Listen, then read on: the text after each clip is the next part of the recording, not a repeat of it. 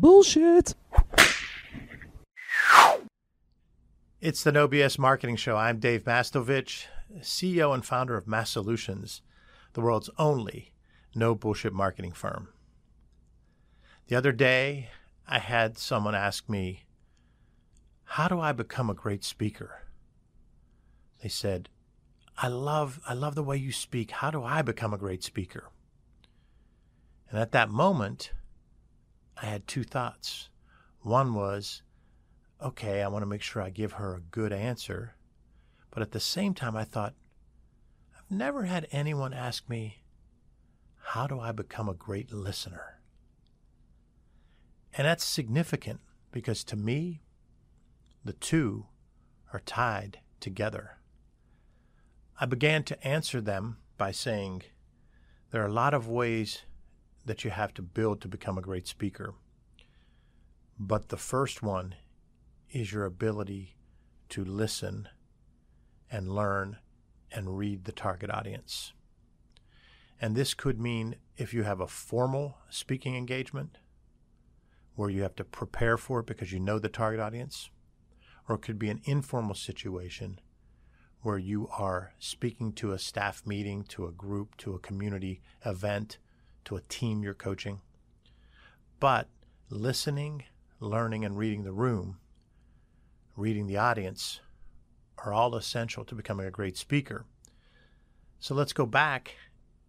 Why aren't more people asking or saying that they want to become a great listener? Listening doesn't have the cachet of being a great speaker. When you think of someone that's a great speaker, you're inspired by them and you just see them as an expert.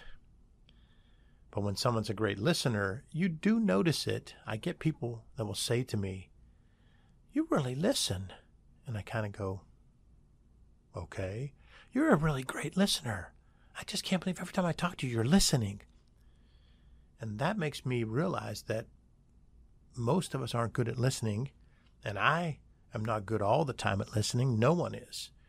And there are a couple reasons why. The first is it's against our natural human behavior, our mind, our makeup to be good listeners. Because our brain has created mental shortcuts for us in order to help us get through life. So our brain is constantly having us make assumptions and reactions and deductions to shorten how much time we have to spend on something. So it's a natural tendency of the brain to start thinking for us when someone's talking to us of what we're going to answer or what we're going to try to gain from that conversation. So there's a science behind why it's hard to listen.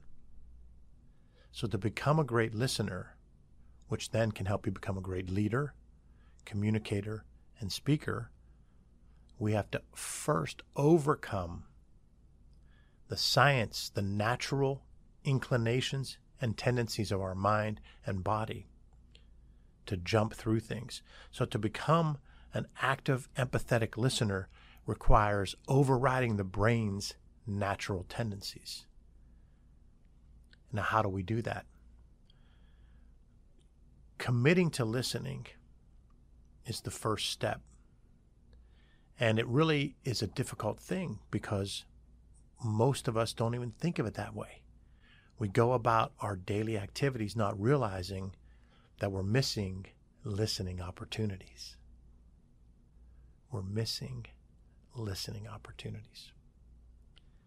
What do I mean by missing listening opportunities? The more we listen better, the stronger our connection is with others, the stronger our relationships are. Because we can listen to connect, we can listen to learn, we can listen to engage. That requires overcoming the natural mental tendency to listen to critique or to listen to convince. I want you to think about that. I told you that the mind works to give us mental shortcuts when we're in conversations and in all parts of our life. So when we're in conversations, the mind is already working to give us mental shortcuts. Most likely those shortcuts are tied to what we're going to do to critique, or what we're going to do to convince the person who's communicating with us. We have to make a conscious effort and a conscious commitment that we're not going to listen to convince or listen to critique. We're going to listen to learn. We're going to listen to engage. We're going to listen to connect. And we're going to listen to collaboratively solve problems.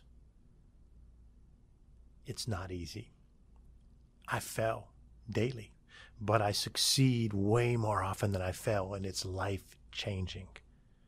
It's life-changing. I want you to take that time to think about what we're talking about here, to think about how you become a great storyteller, how you become a better leader, how you become a better communicator, and how you become a better speaker.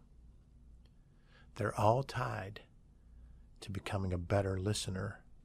And to be an active, empathetic listener requires overriding your brain's natural tendency to give you mental shortcuts. Now, there are hundreds of listening tips that you can get by Googling listening tips and listening skills. And I've given them before in my blog and on podcasts.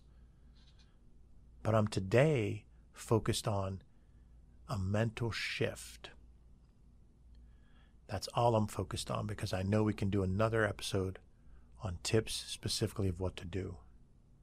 Today I'm focused on the mental shift.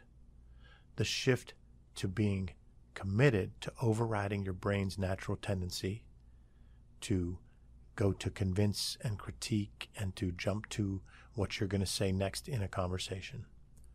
I want you to commit to that mental shift. Commit to seeing listening as sexy, seeing listening as a big deal, seeing a great listener the way you see a great speaker, great leader, great communicator. Now, the odds are that the person that you think's a great leader is a great listener. The person you think's a great speaker is a great listener. The person you think's a great communicator is a great listener. So if you commit to the shift in your mindset and shift to a growth mindset around listening, making listening an active versus passive approach for you, making it empathetic listening, listening to learn, listening to engage, listening to connect, rather than listening to convince or critique. That's the big win for you, and that helps you become a no BS leader, communicator, storyteller, and speaker. Thanks for listening to another episode of the No BS Marketing Show, recorded in our studios here in bold, beautiful downtown Pittsburgh, Pennsylvania. Remember, ask yourself, what's the big idea? And build your story around the answer. It's all about bold solutions, no BS.